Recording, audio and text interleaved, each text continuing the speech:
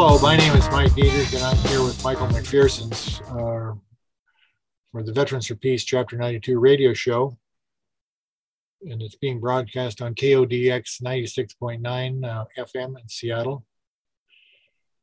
Today, our guest will be Greta Kammermeyer. Before that, I'd like to read the Veterans for Peace Statement of Purpose. We, having dutifully served our nation, do hereby affirm our greater responsibility to serve the cause of world peace. To this end, we will work with others to increase public awareness of the costs of war, to restrain our governments from intervening overtly and covertly in the internal affairs of other nations, to end the arms race and to reduce and eventually eliminate nuclear weapons, to seek justice for veterans and victims of war, and to abolish war as an instrument of national policy.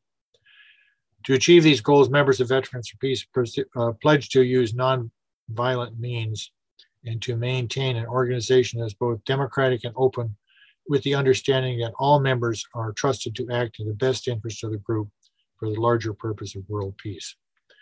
For more information, you could go to veteransforpeace.org, channel Veterans for Peace, VFP 92 is our local affiliate, Chapter 92. So Greta Kammermeyer is a retired colonel, Army colonel, who was probably most famous for, she was in the reserves and active duty. She was a nurse, and she was in the reserves and active duty for almost 30 years.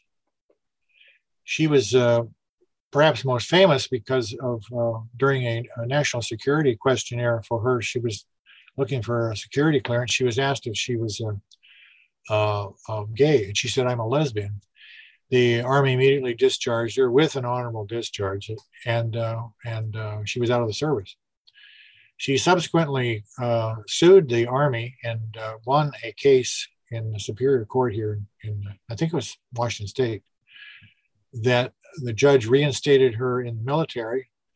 And at that time, it was just don't ask, don't tell policy was just had been in effect or was just being in effect. And basically, she served out the remainder of her reserve time in the United States Army, retired from the United States Army.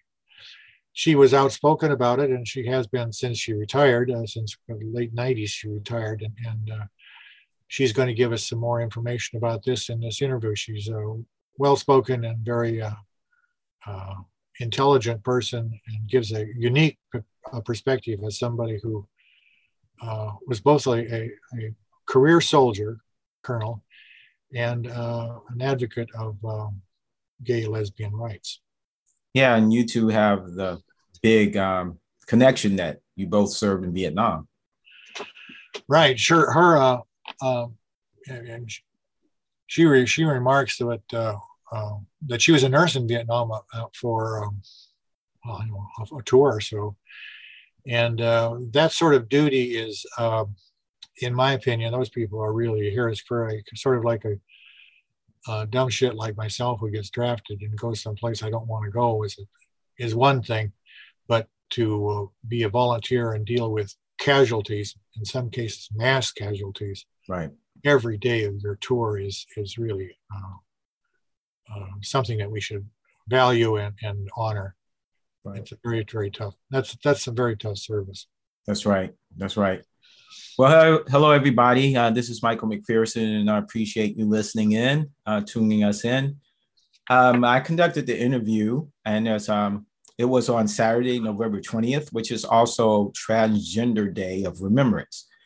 And I wanted to comment on that just so that people know that with nearly 2 months left in 2021, we have, or we should say, I guess I should say, that we have the largest homicides of transgender people, with 45 to date, most of them Black or Latinx, according to the Human Rights Campaign. Last year held the previous record with 44 trans murders. And I guess we really should do just a moment of silence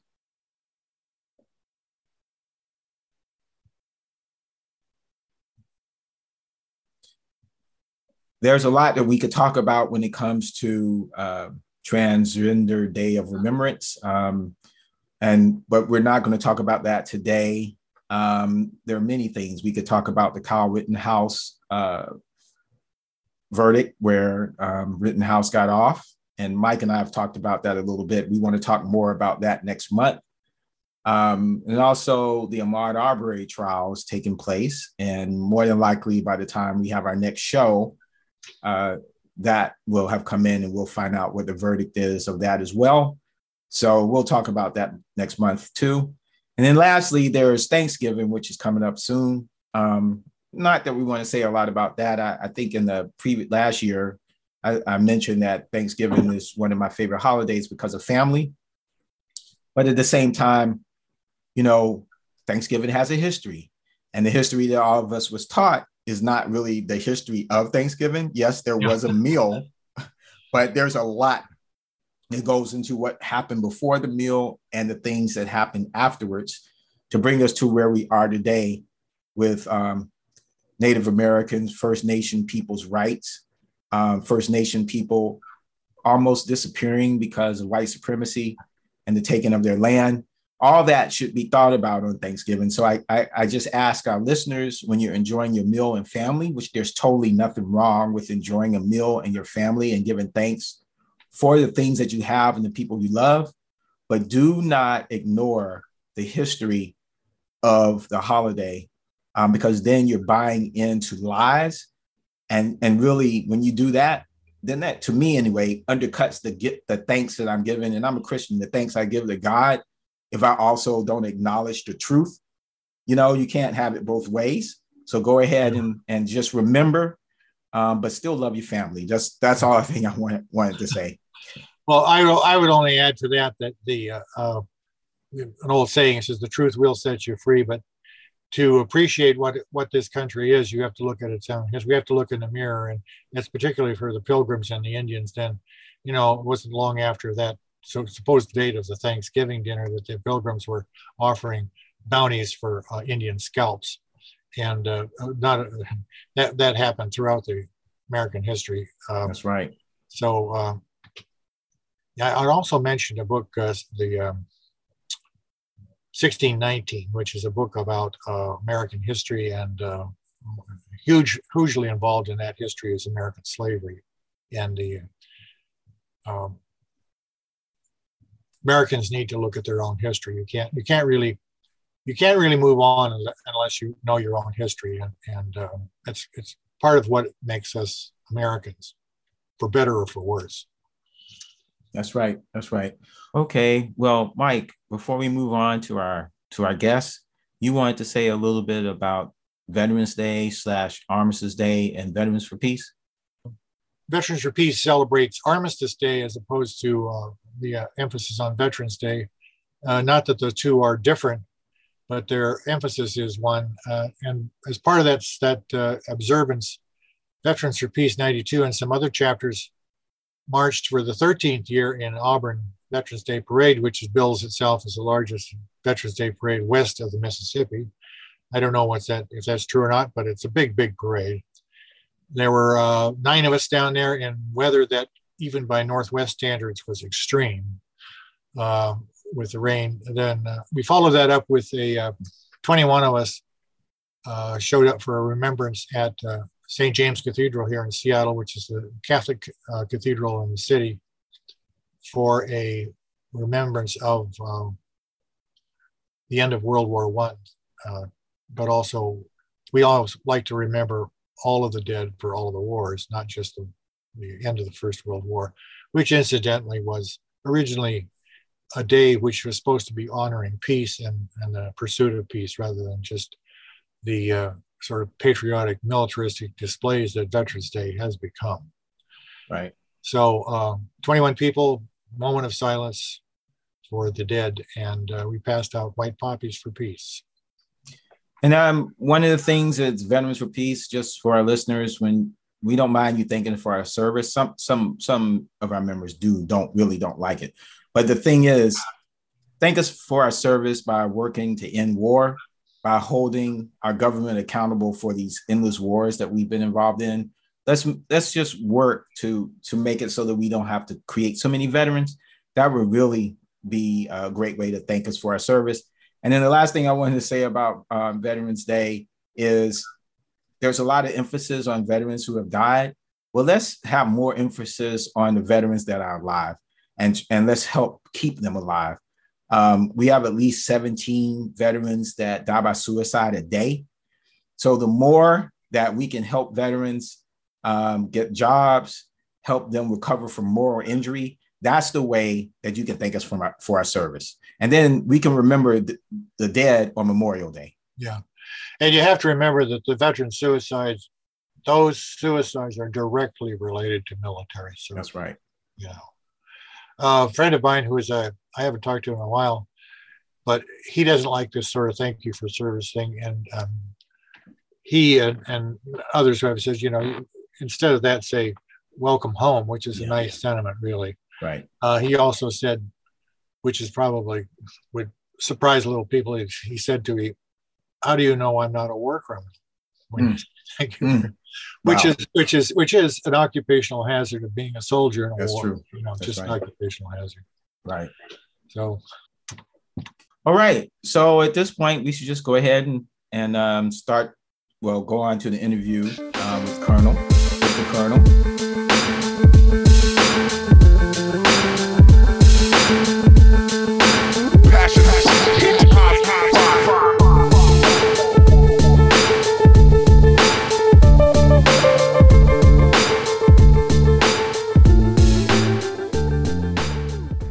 Okay, go ahead. After 50 years, I was invited with an organization called Peace Trees Vietnam to return to Vietnam with a group of veterans. And in preparation for that, I did a lot of reading and sort of realized how we'd been hoodwinked. And, you know, this had been mulling over for years. And so out of respect for the trip itself and my changing belief in why we were there and what was going on, I wrote a song that I ended up having the opportunity to sing while I was at their retreat in Vietnam. And this was the organization, it was Peace Trees Vietnam. We must learn our lesson from the past, our losses and suffering felt in mass. Our resolve should be lead in peace, reach through Vietnam peace trees. Vietnam was a place of such pain and loss. That time in my youth, I still bear the cross. Memories still linger like it was today, of lives lost when war took our loved ones away. A time of turmoil, of fighting and death, a time remembered till my last breath. We thought we were noble, helping a cause, then found we were lied to and led by flaws. Vietnam and its people were buried in tears, aggressive, invaded for so many years. From the south and the north, the nation dug in, awaiting departure of those who broke in. Now many a year later, the toll still remains. We must learn our lesson from the past, our losses and suffering felt in mass. Our resolve should be lead in peace, reach through Vietnam peace trees. Reach through Vietnam peace trees. Wow, that's great. Thank you. Thank you for sharing that with us. We're really excited. I'm excited to have you here on the show. And I really didn't know anything about you, but I did a little reading and I was like, oh, this is a person that is very interesting. And I'm really blessed to have had this opportunity to meet. So Colonel, I'm gonna call you Colonel, how you say your last name? Kammermeyer? Yes, Kammermeyer. Colonel Kammermeyer, just at the beginning of this, because I want people to know that you were a colonel in the United States Army, and you were in the nurse corps or the nurse program for how many years? 31. Yeah. Yeah. So before we talk about anything else, I just want to talk about you for a moment. So tell us a little bit about yourself. Well, I was born in Norway, immigrated with my family to the United States when I was 9, joined the Army Student Nurse Program when I was in college, studying nursing and wanting to make something more meaningful out of nursing at the time, and had the opportunity then to join the Army Student Nurse Program, after which I went on active duty for 7 years and served in Texas, Georgia, Germany, Virginia, Vietnam, and then Washington State.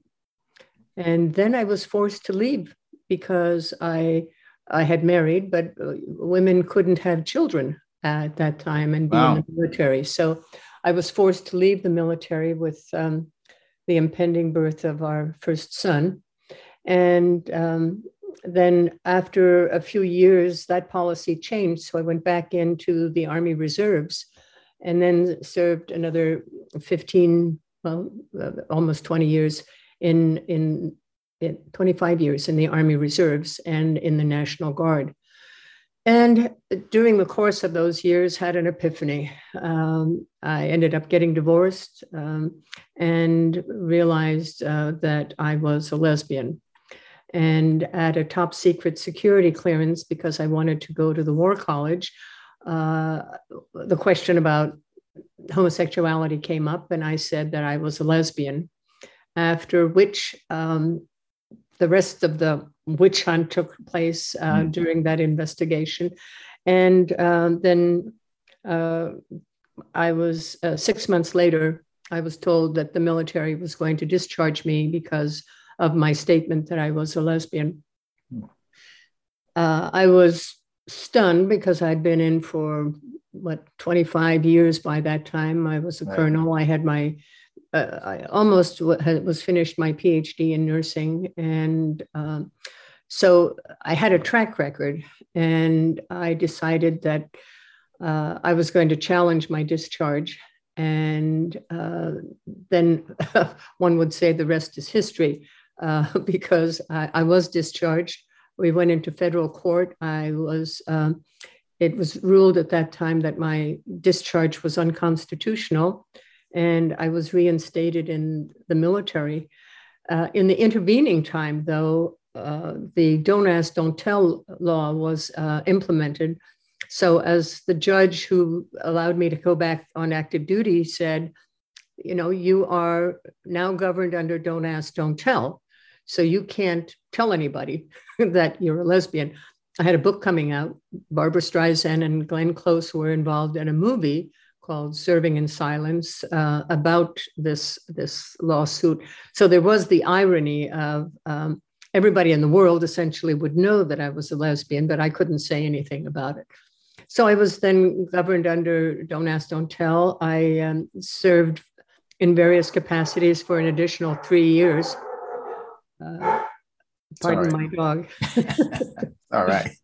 Yeah. And then ultimately retired after 31 and a half years in the military. Wow. And that's the story. Yeah. Wow. Well, that's the story as part of it, though, because you kept being an advocate after you got out. For 17 years between the enactment of Don't Ask, Don't Tell until it was repealed in 2010, I worked with a lot of people in trying to overturn the policy in various capacities. I did over 200 university talks. Just at the time, if you were homosexual, there was really no understanding that we were just like everybody else. There was the presumption that we somehow could change people's sexual orientation, that we were predators, that, Yeah. this was something that you could do something about.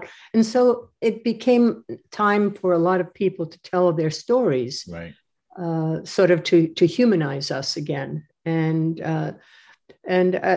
I think that succeeded, but it took, a lot of years and a lot of effort for a lot of people to do that. And because I was old, a woman, and there was like no reason for me to be discharged at the end, because Barbara Streisand and Glenn Close decided to tell the story in Serving in Silence. It became more prominent, as did I. Yes. And I think I read somewhere that at the signing of, I guess, the law or whatever it was, that maybe it was executive order or the repeal. Yes, that President Obama signed. You played some role in that ceremony. Well, I was invited because I obviously I was involved in all of it, even though I lived on the other Washington. I was invited to lead the Pledge of Allegiance in that signing ceremony for the repeal of Don't Ask, Don't Tell. Yeah. And for many of them, 300 plus of those of us there, it felt like for the first time in years that, liberty and justice for all meant us also. And so it was a very meaningful experience for me. Yes, I'm sure it was. And a few minutes ago, when you mentioned that people still do think this, that somehow a gay person can turn someone gay or something like that, I laughed because many times oppressed people, the oppressor gives us magical powers, that somehow we're able just to make people do things, So I just thought it's just humorous in how that common thing that we have, Yeah, but ignorance actually perpetuates that same sort of myth. And that's why it becomes so important to challenge the myths. And you can only do that by being your authentic self. That's right. And telling your story. That's right. So before you sang your song, which was very nice, you either, I'm not sure if it was when you and I were talking before I started recording, or if it's part of the recording, but you mentioned about changing your outlook on why the United States was in Vietnam. Could you tell us a little bit about that, your journey in that? As a young person, you have to think back to Vietnam and all of the propaganda and all of the things that we were fed by the leadership, and that we really needed to be involved in Vietnam, because if Vietnam fell, it would be like a domino effect, and the entire Southeast Asia would become communist. And so that was the byline that everybody sort of went into. As somebody serving in the military, you follow the rules, the orders, whatever is issued to you to serve in that capacity. Otherwise, you wouldn't be in the military to begin with. Right. And I remember, thinking that, the leadership just had to know more than I did, that's really why we were there. And, I was there, I extended, so I was there for 14 months. And, all I saw as a nurse was the casualties, the deaths, the carnage that was created. And, ended up having the same bias and feeling about the Vietnamese, and they should be grateful for us being there and everything. And in the course of sort of thinking about this after the fact, I was born and raised under Nazi occupation in Norway. The Nazis were there, and my people, my parents and family, were part of the Norwegian underground that was fighting the oppressors. And when I put that into the context of how is that different from what was going on in Vietnam, right. It's like there's sort of this shock effect of there isn't any difference. I mean, they were trying to get rid of the French, get the Americans out of there to be self-sustaining. There is the part of the communists in the North and the non-communists in the South that was their internal struggle and continues to be even today.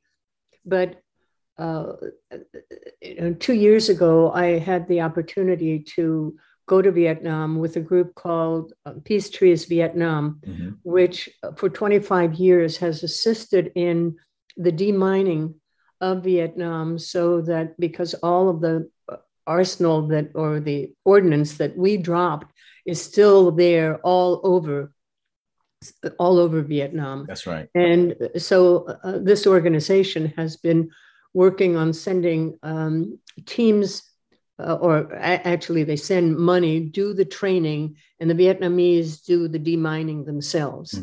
And so a group of veterans from and affiliated with the University of Washington, both as students and as veterans, had the opportunity to go and just see what was there and how things had changed, and just that whole experience. I mean, there were flashbacks in time, and then the realizing as we drove through, we came into North Vietnam, to Hanoi, so we went to the prison where the American prisoners of war were kept, and we saw, how they were chained to the beds, and the propaganda that was picked up from the United States and plastered all over the walls. So there was still that,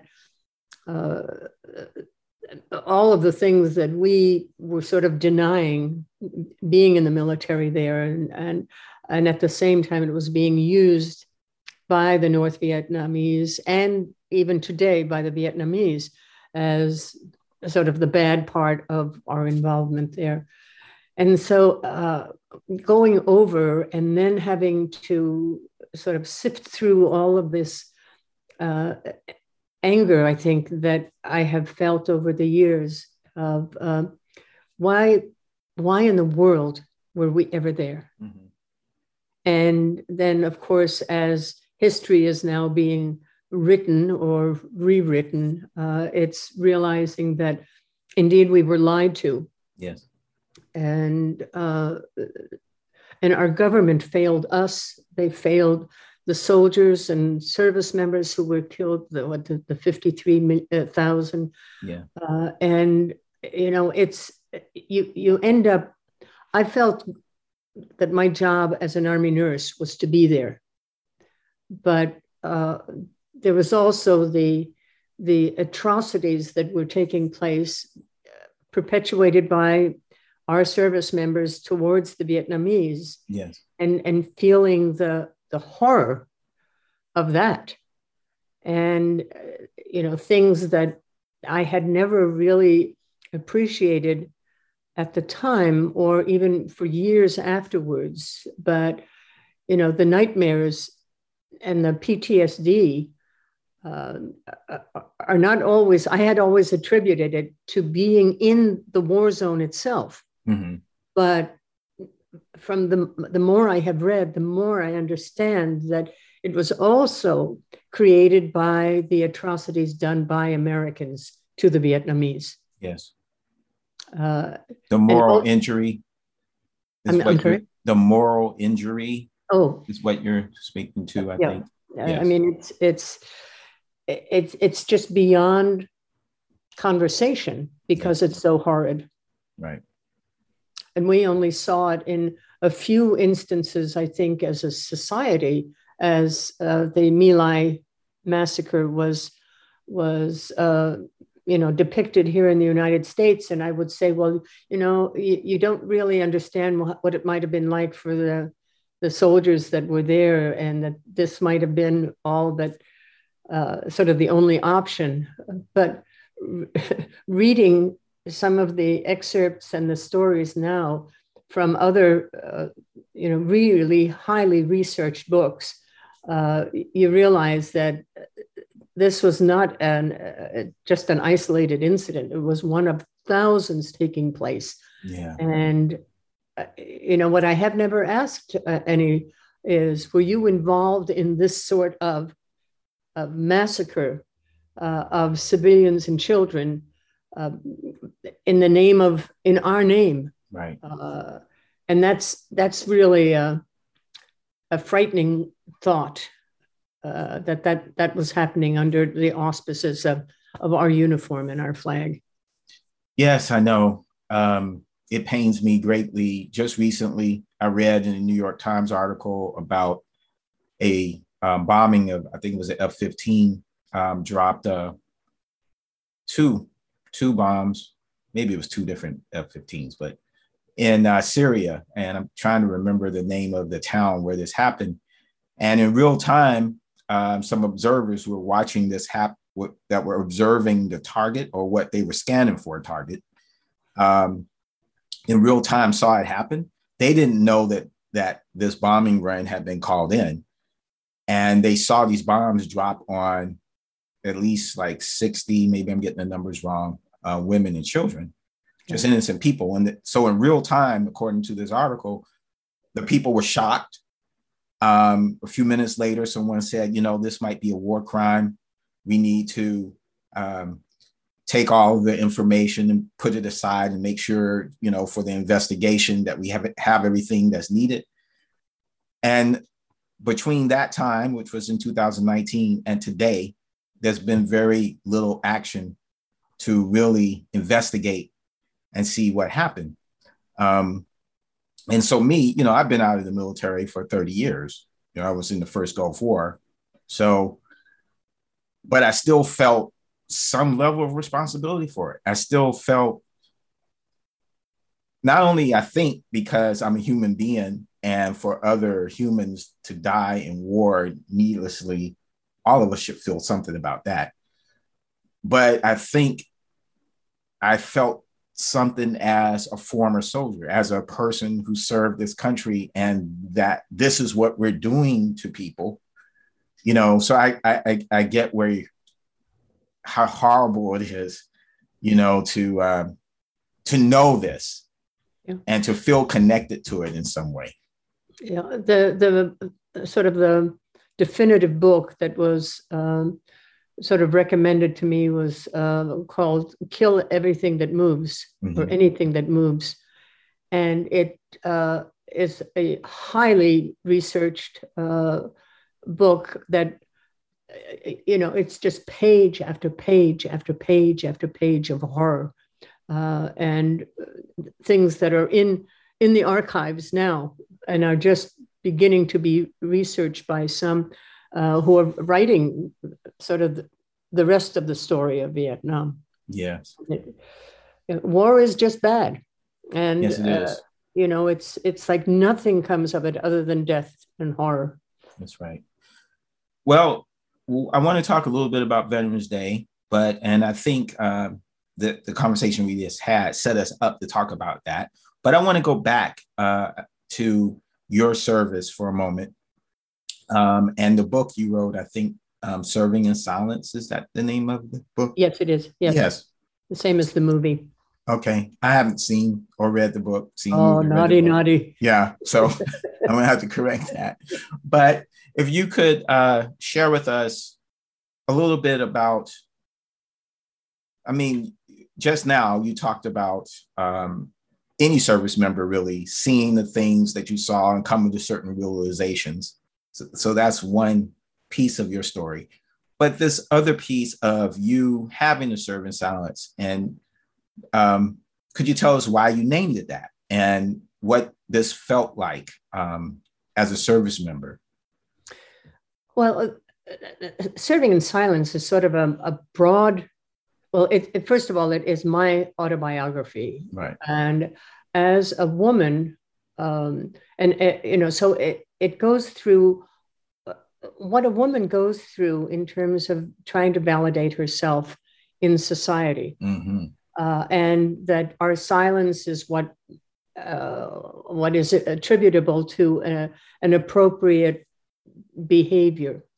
And so it's the role of women in society. It was the role of someone who was a divorcee when I divorced, and it is the continuous hidden story of people's lives.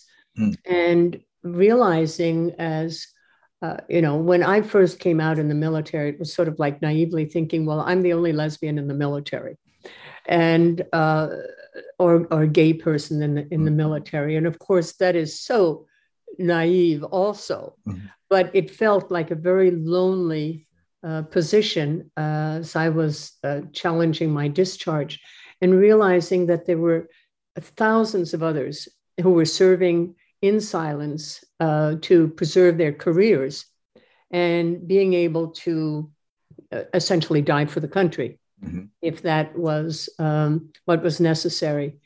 And the cost of that, the emotional cost, the anxiety that is created by not being able to be your authentic self. Right. And I think that is sort of an untold understanding that people, well, why can't you just live in silence? Well, that means that you cannot talk about what your lives and the good things and the bad things. If something is happening at home, how do you have camaraderie with people if you cannot be your authentic self? So I think that it's not just my story, but anyone who has to hide themselves in any capacity has to serve in silence. That's right. Yes. Yeah. Wow. So again, just thinking about your experience, you had the experience as a woman in the military, and I went into the reserve. When was it? 1981, when I was in high school. And the first time, it was the first year that they had women and men go through basic training together. So I went through one of the early cohorts of that. So I bring that up to say that you served during a time where just for a woman to be in the military. Oh, yeah. When I joined, women could not be married. They couldn't be married. Wow. And when I was in basic training and, learning how to salute and be saluted and everything, there would be young enlisted people who would walk across the street so they wouldn't have to salute a woman officer. Wow. And, so that's how far back it goes. But It was also the same time when I was going through college and studying nursing, you couldn't be married. And at the hospital, nurses would stand up and relinquish their chair so that the doctors could have something to sit on. And, so everywhere you turned, it was that sort of the diminished role of women. Yes. And to see that so in the early or in the mid 70s, when the Women's Army Corps was dissolved and women joined the rest of the military and units rather than being segregated, that was a huge first step. On the other side of it, you also lose then some of the camaraderie that you had, but it was important. I think I would equate it in some way with regarding the segregation in the military in the late 40s, and when that was lifted, that all of a sudden you didn't have the camaraderie and the support of someone like you necessarily, because you were sort of thrown out to the wind. And so women along the way now have had to make it alone in separate units. And I was part of a commission for the Defense Department called DACOWITS, which is the Defense Advisory Council on Women in the Services, where we were sort of pushing for that women would be allowed to be in combat.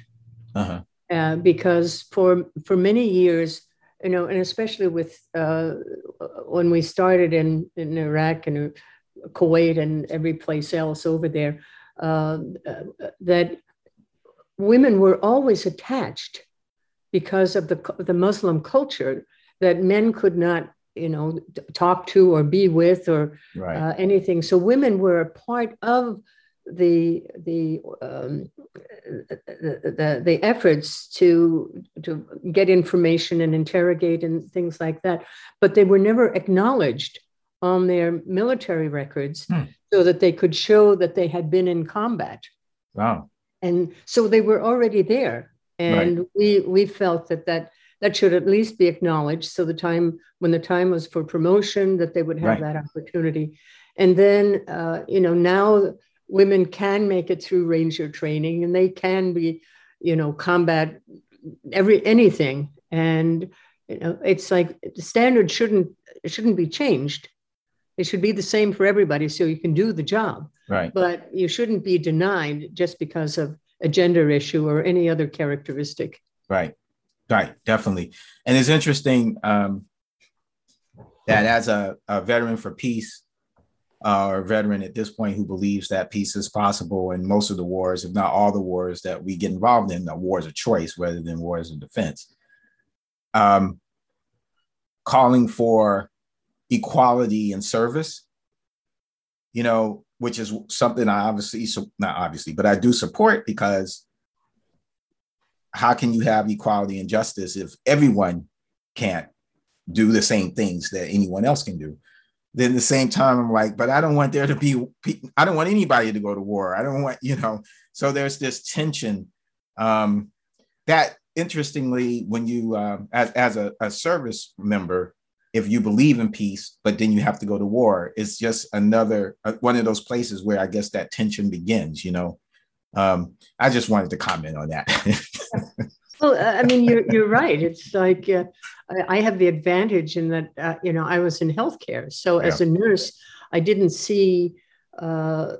have to go out to defend or to do something, but had the option of, caring for those who did that job. Right.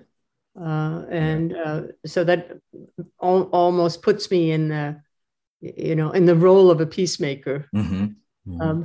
But the difficulty sometimes, I did neurosurgery for 8 months and medical for 6. And the tough part about being part of a medical, dealing with people who had malaria and other fevers or some other, dengue fever or things like that, was that you would make them well, and then you'd have to send them back out to war. Yep. And so that might be that they would die, or that they would come in injured at some time in the future. So it was, again, one of these, I want to make you well to be able to go home, not to go back to war. That's right. So again, the experience as a woman in the military, even today, is a tough experience. One that I certainly don't wish even upon myself. I respect any woman who chooses to go in the military and can deal with what's happening to many women. You did that from many, many years ago. I've seen many changes. And then you realize I'm a lesbian, and acknowledge that to the military, which had to have been a big decision. I mean, how do you go from like, oh, I'm not saying anything or whatever, to, okay, I need to let them know today? Is it because you felt safe because you were a colonel? Or, I mean, what led you to do that? I read that you met your spouse, and then a year later, or maybe it was 2 years, you ended up making this declaration, so to speak. Did that have anything to do with it? I mean, you have to be in the situation. And until I met Diane, I really had not taken on a label that I was a lesbian. Right. So I had, in my mid-40s, I had my aha moment. And when confronted then for a top secret clearance, I was not going to put myself in a position of lying. Okay. And which is what led to the disclosure. Right. And, in my delusion of grandeur, with my background, I was thinking that, well, of course they would make an exception or Right. change the policy. Right. That, that obviously didn't happen. I felt, I put an analogy on that one as if you're somebody sitting on death row, that you're thinking that the phone's going to ring at any moment and you're going to be reprieved from going to the gas chamber but that never happened. And I was discharged. And then through legal teams of Lambda Legal Defense and the Northwest Women's Law Center ended up having an extraordinary legal team that then presented a case first to the military, and then that went into federal court where it was found that I should never have been discharged to begin with. But by that time, the Don't Ask, Don't Tell law was enacted, and that put it in a different situation. Right. But, 17 years later, it was that what was, the key there in those lawsuits that ended up sort of pushing for the repeal was that the judges said, why is it that homosexuality is incompatible with military life? Because it had just been taken as a matter of course, rather than reality. And the military could not come up with anything other than inherent bias against someone who happened to be different. Right. Yeah, and I contributed to the patriarchal mindset that our society just generally has had, that we're trying to break. Gender nonconformity is part of trying to make people conform to specific gender roles is a patriarchal structure. So it's easy to tell who is who. It's your fault. Yeah, I have to say, as men, or people who identify themselves as men and take on the characteristics that are generally said to be male, are out of control. Yes, we are.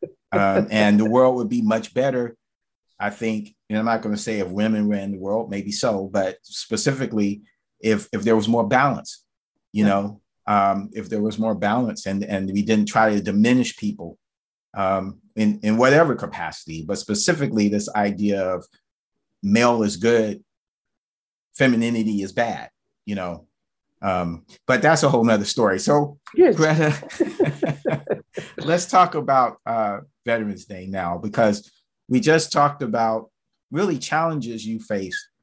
You wanted to serve, you came here as an immigrant, you grew up and you decided, I love this country. I want to participate in serving this country, which could mean going to war. You ended up actually going to Vietnam. You obviously wanted to serve people because you became a nurse, and there's very few other capacities to serve people to the degree you do as someone in the medical field. But yet, loving the country, wanting to serve people, wanting to serve the country, you found these challenges that you had to overcome just for being you, just for being the person that you are. And it didn't matter that you served, it didn't matter that you were a professional who rose through the ranks, you did everything you were supposed to do. So for me, thinking about that, it makes me think about, well, what is your view of Veterans Day? So why don't you tell us that?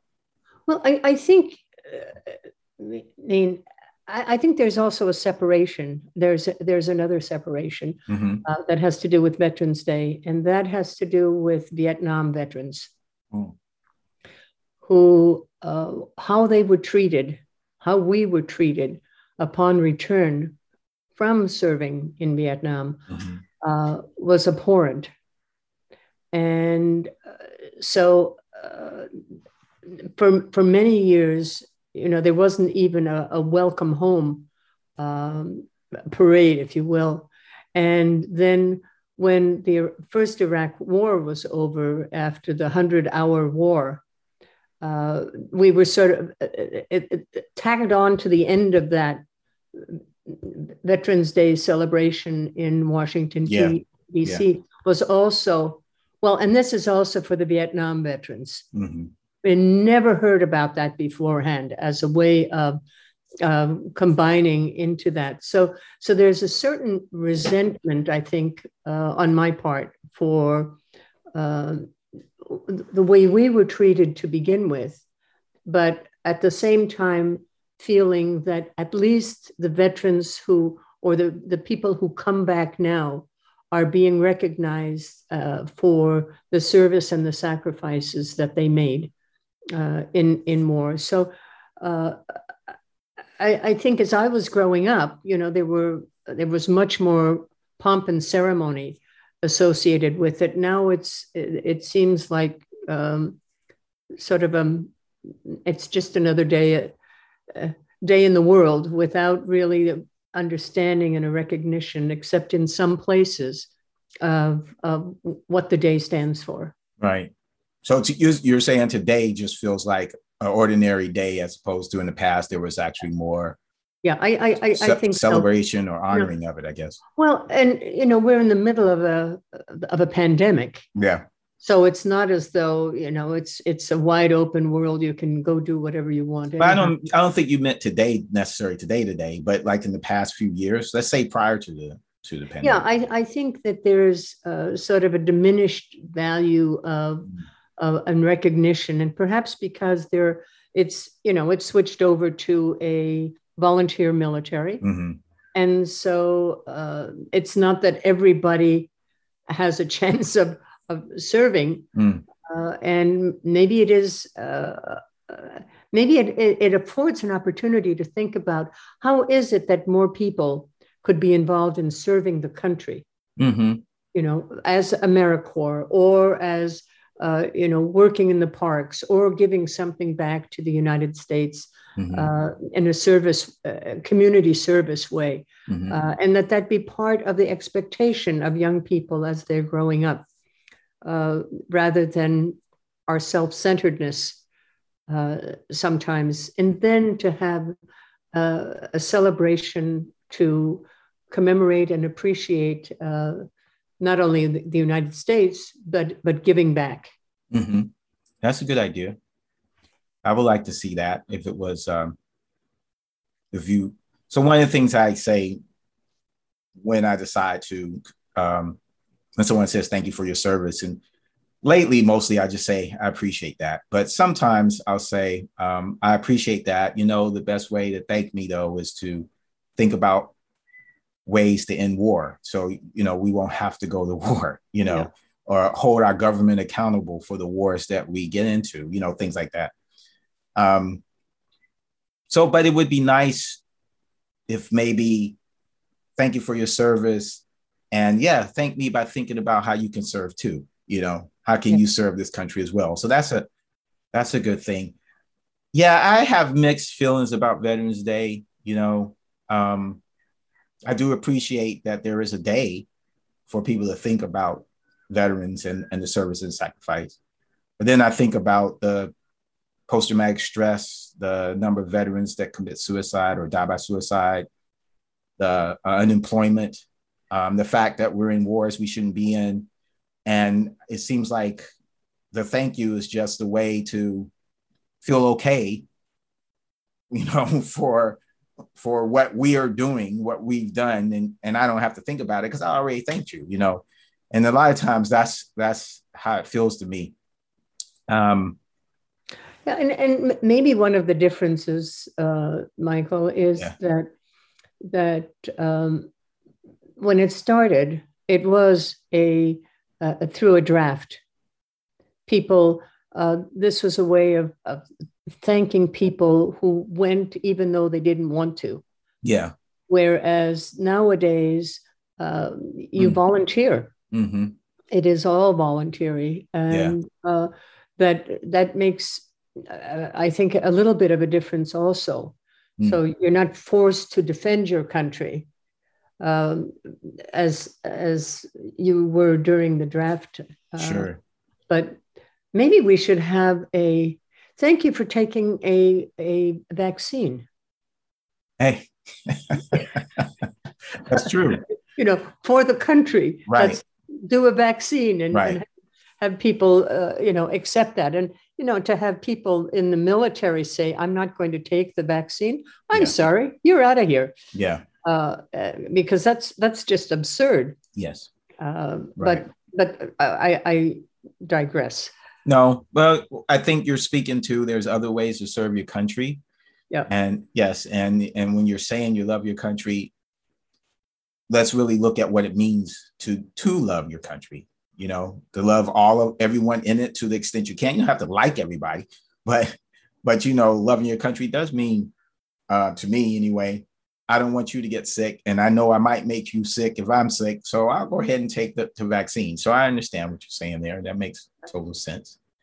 Yeah. So before we close, is there anything you would like to tell the audience, that I haven't asked or we haven't talked about? No, I think this is an interesting conversation because it's not one that I have commonly had in terms of my own metamorphosis in terms of Vietnam and dealing with it. But I think, as you mentioned, that involvement in the military and military engagements, no matter where it is, has a huge emotional toll on the people who participate. Yeah. Even if they're not combatants, the family separation, the reconnection again, pulled out again, what that does to families and to children it's insurmountable in terms of how can you retrieve that time or get back. And that's why, many people will say that, well, since the return of my spouse, it's a different person. Yep. And to understand, as you said earlier, that the cost of going to war is, there's never a payoff. Yeah. There is always, it is always tragedy and loss, and it accomplishes absolutely nothing. No, it's not, especially for the average person. There are some people who gain from it, but it's a very small number of people, very small. But at the same time, I thoroughly enjoyed being in the military.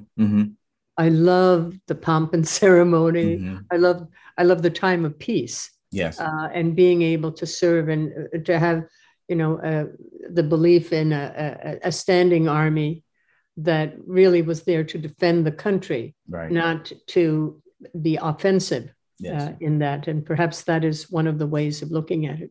Yes. Yes. Well, thank you so much for being our guest today.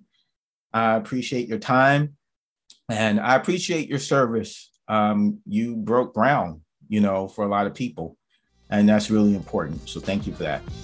Thank you, Michael. All right. So that's the end of our show.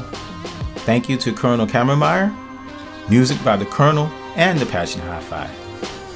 Thank you for listening, and until next time, power to the peaceful.